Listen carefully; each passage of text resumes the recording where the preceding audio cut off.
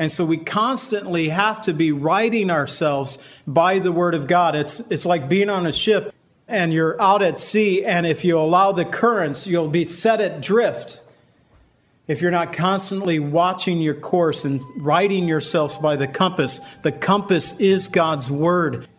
If we stray from God's Word, we stray from the truth.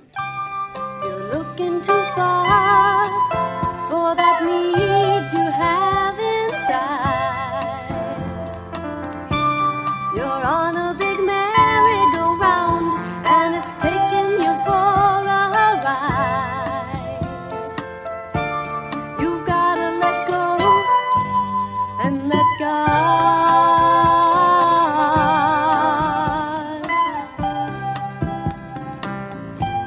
Welcome to the Cleansing Word. We invite you to stay with us as Pastor John Pennell of Calvary Chapel, Lake Villa takes us through a verse-by-verse study from God's Word. Each Monday through Friday, we'll be airing messages to encourage you in your faith that you might grow in the knowledge of our Lord and Savior, Jesus Christ. I hope that you enjoy this broadcast, and I'll return at the close of this teaching to give you more information about our church and how you can obtain a copy of this message. Now here's Pastor John with today's message from God's Word. In your life, he can get rid of pain and get rid of strife. All you've got to do is let go and let God. Book of Ephesians, chapter 5, looking at verses 8 through 14 this morning. Just going to read through the passage and then open us in prayer. For you were once darkness, but now you are light in the Lord. Walk as children of the light. For the fruit of the Spirit is in all goodness, righteousness, and truth, proving what is acceptable to the Lord. And have no fellowship with the unfruitful work of darkness, but rather expose them, for it is shameful to even speak of those things which are done by them in secret. But all things that are exposed are made manifest by the light. For whatever makes manifest is light. Therefore, he says, awake, you who sleep, arise from the dead, and Christ will give you light. Father, I pray that you would enlighten us this day with your word, Lord, that your Holy Spirit would do a work in our hearts and in our lives, that you would just open our hearts to receive from you this morning. We ask in Jesus' name, amen. This section in the book of Ephesians, we move from chapters 1 through 3, talking about all that is ours because we're believers, all that is our future in the heavenlies, what God has planned for us, our inheritance that he has for us. But when he gets to chapters 4 through 6, he really gets into, this is where the dirt meets the road. It's where our walk is and how we are to conduct ourselves in this world that we live in. Yesterday, I was thinking about the church of Ephesus and thinking about the people that must have been part of this first church that Paul came and preached the gospel to. People came to faith in Jesus Christ, and it became an established church, an established work for the gospel. Most of these people were Gentiles. Most of them had no knowledge of who God was prior to Paul coming to expound the gospel to them. There was no history of Jesus Christ because the history was still being written. It was only been, between 10 and 15 years since Christ had died, was buried, rose from the grave, and ascended into heaven. We're not talking about a lot of time that had passed. So Paul came preaching to a pagan culture the wonderful grace of Jesus Christ.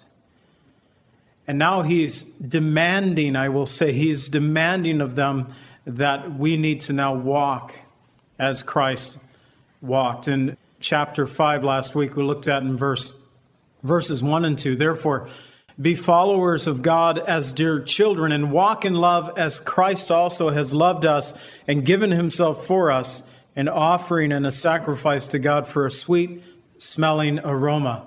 We are to emulate Christ. We're to be Christ-like. Several years ago, I even, for a message, probably about 15, 20 years ago, I bought a T-shirt, the WWJD, what does Christ, what's it go? What would Jesus do? Yeah. I don't get into, well, I do. So I bought it just to wear during a message, and it's buried in my t-shirt pile somewhere. But the thought behind that is to walk as Christ would have walked in our lives. We're responsible as believers. Now, I was trying to contrast the church of Ephesus, who had this pagan background. They were, in many ways, so debased that in temple worship, back parts of the Old Testament all the way into the New Testament in their culture, when they worshiped many of these gods, there were temple prostitutes as part of their worship. Now, when I talk about the pagan temple worship, I'm not talking about the temple of God that is found and was built there in the Old Testament and then rebuilt again, and the one that Jesus, Herod's temple that they call it, but the one that Jesus would have ministered in and walked in. It was pagan temples, and as part of their worship, their culture was so twisted that they would even use sex and sexuality in worshiping the gods. Now, we have a culture that has foundations in Christianity. I know our world today is, especially here in the United States, we're trying to separate, and we hear that phrase, separation of church and state, trying to separate our founding fathers' beliefs from the documents that they put together. But you look at the documents, and laced throughout some of the early documents of this country and the Declaration of Independence, and we find this Judeo-Christian society that our morals were based upon the Word of God, that it was from the Word of God that these men came together and wrote these documents and these decrees. And we have, as a culture, we're known in the world as a Christian nation. Now, I wouldn't say that we are, but we're known by that title. Still to this day, there are many who believe that because they are part of the United States, that there is this tendency, this bent toward God. But in many ways, our culture is just as debased or even more so than the culture that the church of Ephesus came out of. Last week we learned some of the deeds of darkness, some of those who walk apart from Christ, and we looked at in verses 3 and 4 these words of fornication and uncleanliness, covetousness, filthiness, foolish talking, coarse jesting, that these are not fitting for us. Rather, we should be people who are giving thanks and not partaking in any of those forms of that list that was just mentioned. And he went on to say that, for you know that no fornicator or unclean person or covetous man or idolater has any inheritance in the kingdom of Christ or of God, that these who participate in these things, they don't have an inheritance in the kingdom of Jesus Christ. And so he begins by saying, you were once darkness, but now you are light in the Lord. Walk as children of the light. You were once darkness. Notice he didn't say you were once in darkness, but you are now in the light. He says you were once darkness. They have personified darkness and light. You were once darkness, but now you're light. So walk as children of the light. Now, it is true that we could say we were once in darkness, but when you are apart from Jesus Christ, according to the Word of God, you are darkness. You have no light. And our world likes to teach that there are many different lights. And we talk about near-death experiences and whether being talked about, written about in books or TVs or movies, we hear oftentimes there's that light, there's that tunnel, and you're either going toward the light or away from it. Well, according to the Word of God, you don't have to wait till death to experience light or darkness. If you are apart from Christ, you are darkness. If you have Jesus Christ in your life, you are light. Jesus said in John 12:46, I have come as a light into the world, that whoever believes in me should not abide in darkness. And so no longer are we to walk as the rest of the world walks. The list that we got from verses 3 and 4, the fornication, uncleanliness, the covetousness, the filthiness, foolish talking, coarse jesting, that is not supposed to be part of us any longer. We're to walk as children of light. We're to allow our light to shine before men, that, as the Lord said in Matthew 5:14, that they would see our light and glorify God as a result of that. Not to bring glory to us, but that God would get the glory. Our position of being light in the Lord should carry over into our walk, or in other words, in our life, how we live our life, the way of life. In verse 9, he says, the fruit of the Spirit is all goodness, righteousness, and truth, proving what is acceptable to the Lord. And so how do we walk as children of the light? And a little bit of that definition is found in verse 9. It's by having the fruit of the Spirit, God's work in our lives, that he enables us to walk as children of light. And part of that walk, some of the things that people should be seeing from us as believers, they should see goodness, righteousness, and truth. Goodness in the Greek refers to a moral excellence, an upright heart. Righteousness, it simply means to be right or just. Speaks about integrity. Truth, it can speak about a personal excellence, but it's free from pretense, falsehood, or deceit. You're not trying to lie about things or who you are. You speak the truth in love. You speak the truth. It's part of your very nature. We are to walk as children of the light.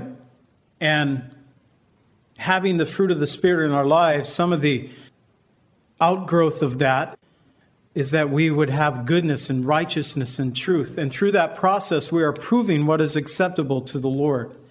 Quite often we ask the question, how do we know what the will of God is? How do we know what is acceptable to God? Part of that is the fruit of the Spirit operating in our lives. Part of that is the Holy Spirit operating, functioning in our hearts. It's also through doing goodness, righteousness, and truth. What do you judge these things by? Where's the standard? For us as believers, I believe personally that the standard of how I live my life is found in the Word of God. I'm not looking to my government to teach me that standard. Our culture is saying that, there is male and female and whatever else people deem themselves to be, I guess. And our government wants to teach these things to our children. So our government will say that this is right, this is truth, this is excellence. If you allow anything to be whatever, or allow any religion, any truth, we all worship the same God, some would say. But we need distinction. The distinction is found in the Word of God. That we prove what is acceptable to the Lord through the study of God's Word, through reading His Word, through learning about Jesus Christ and becoming followers of Jesus Christ. As I said last week in verse 1, it's been translated imitating God, to become imitators of God, of Jesus Christ in our lives, to walk as He walked, to walk as children of the light. In doing so, we prove what is acceptable to the Lord. We do so by testing all things. In 1 Thessalonians 5:21, the word tells us, test all things and hold fast what is good.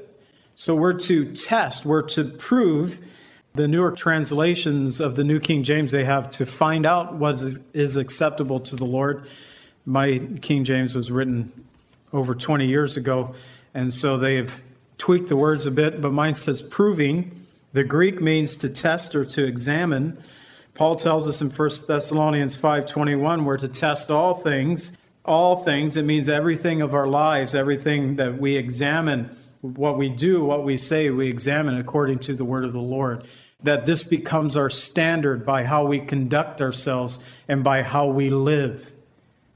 And if we don't line up with God's word, then God's word is not wrong. We are in fault. Quite often, people believe if we don't line up with God's word, then it must be that God's word is at fault. This is an archaic book.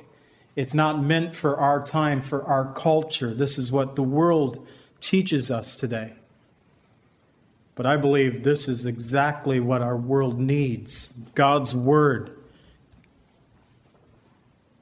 exposing the truth of sin and of darkness and of righteousness and light, explaining the different paths, a path that would lead to hell, a path that would lead to heaven, and the one Savior who is the only difference between heaven and hell, and that is of Jesus Christ. Proving what is acceptable to the Lord and the Word of God. And David said in Psalm 19:14, "Let my word of my mouth, the meditation of my heart be acceptable to your sight, O Lord, my strength and my Redeemer." His son Solomon in Proverbs 21:3 says, "To do righteousness and justice is more acceptable to the Lord than sacrifice."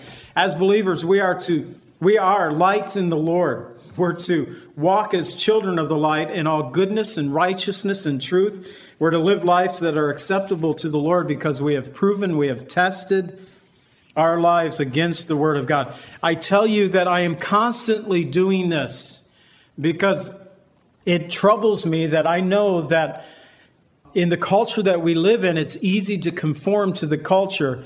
And I know that there are things that I probably accept now that I wouldn't have accepted some 20 years ago. Our culture is moving us as a society. And so we constantly have to be righting ourselves by the Word of God. It's like being on a ship and you're out at sea. And if you allow the currents, you'll be set adrift. If you're not constantly watching your course and righting yourselves by the compass is God's Word. If we stray from God's Word, we stray from the truth. And it's easy to fall then away. And we have to keep constantly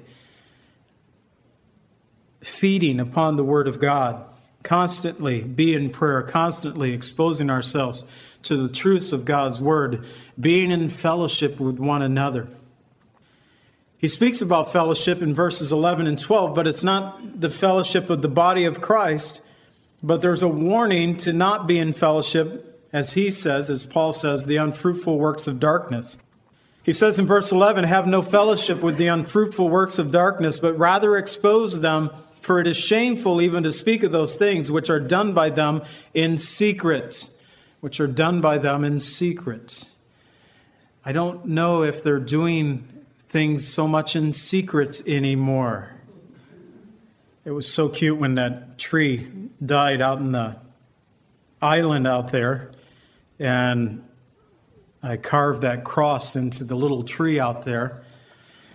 My granddaughter felt that it would be great if we painted it like a rainbow. And sorry, we can't do the rainbow on the cross. I just stained it a color of wood. Now we know that the rainbow is part of the Word of God, right? It's a promise to us from the Word of God, but that rainbow also has been hijacked by a culture that says the rainbow means whatever sexuality, it's okay. And if you put a rainbow in front of your church, that means the church is saying, however you are sexually, we accept you here. So it's sad that our culture has taken a Christian symbol and has corrupted it so much so that the cross isn't a rainbow out in the island on our church property today.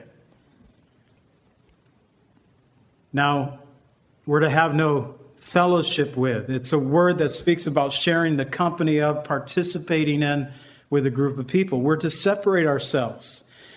Paul said in 2 Corinthians 6:14, "Do not be unequally yoked together with unbelievers." We like to use that verse for marriage or a boyfriend-girlfriend situation and a warning, and it's a good warning. You know, as a pastor, you're doing premarital counseling, and so often there's the mindset of the one who is a believer that they can change the person, and sometimes they can.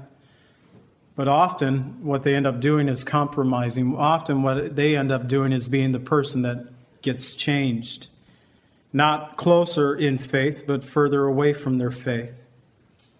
He says, "What fellowship has righteousness with lawlessness? What communion has light with darkness? Be not unequally yoked. It's not just talking about marriage. It's talking about businesses too. It's talking about we can expand it to whatever. It's shameful to be in the unfruitful works of darkness. We're rather to expose them.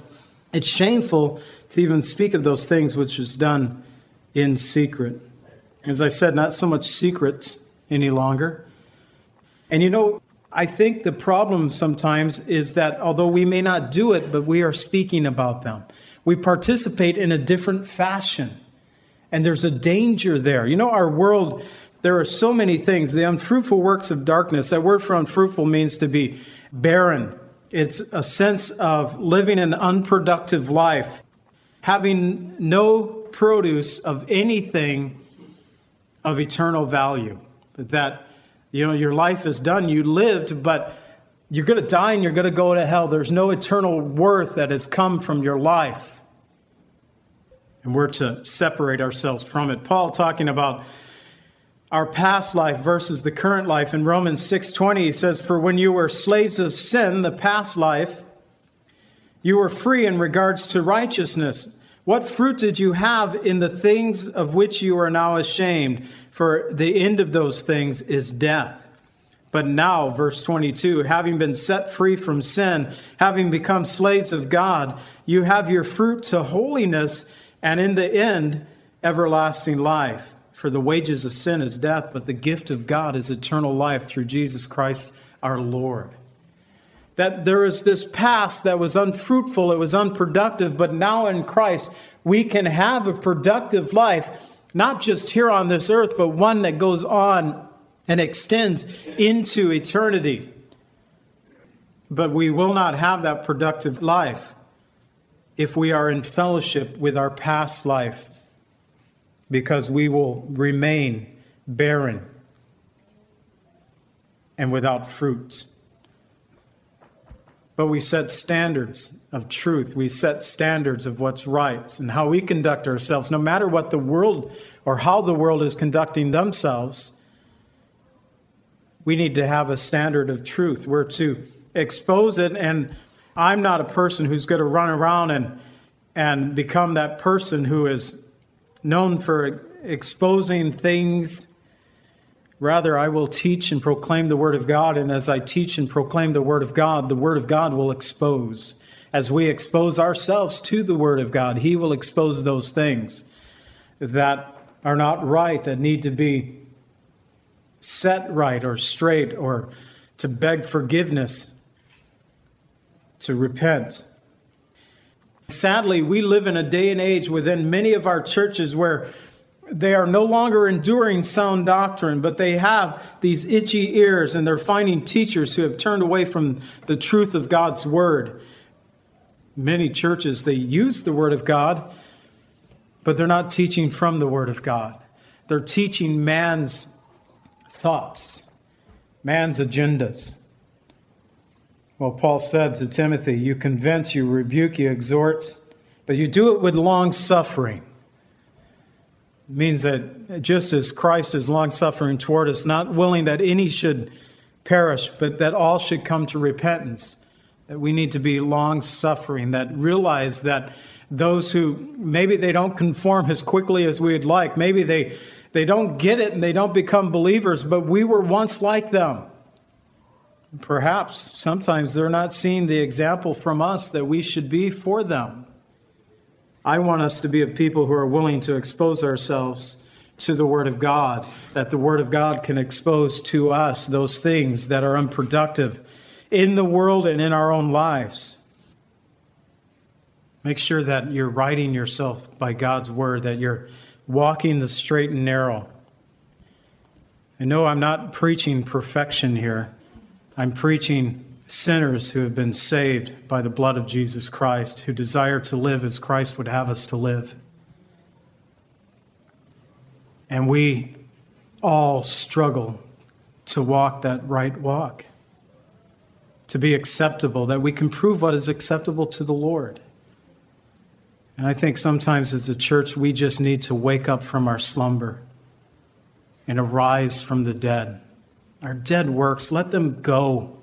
That past, what's it going to do for you? But it's Christ who gives us light. Our hope, our future is in Jesus Christ. It's time that we fix our eyes upon him and run the race with endurance. Calvary Chapel is a fellowship of believers in the Lordship of Jesus Christ. Our greatest desire is to know Christ and to be conformed into his image by the power of his Holy Spirit. If you would like more information about Calvary Chapel, or if you would like a copy of today's message, please contact us at 847-265-0646. That's 847-265-0646. Thank you so much for joining us today, and may the Lord richly bless you as you worship him today. And let God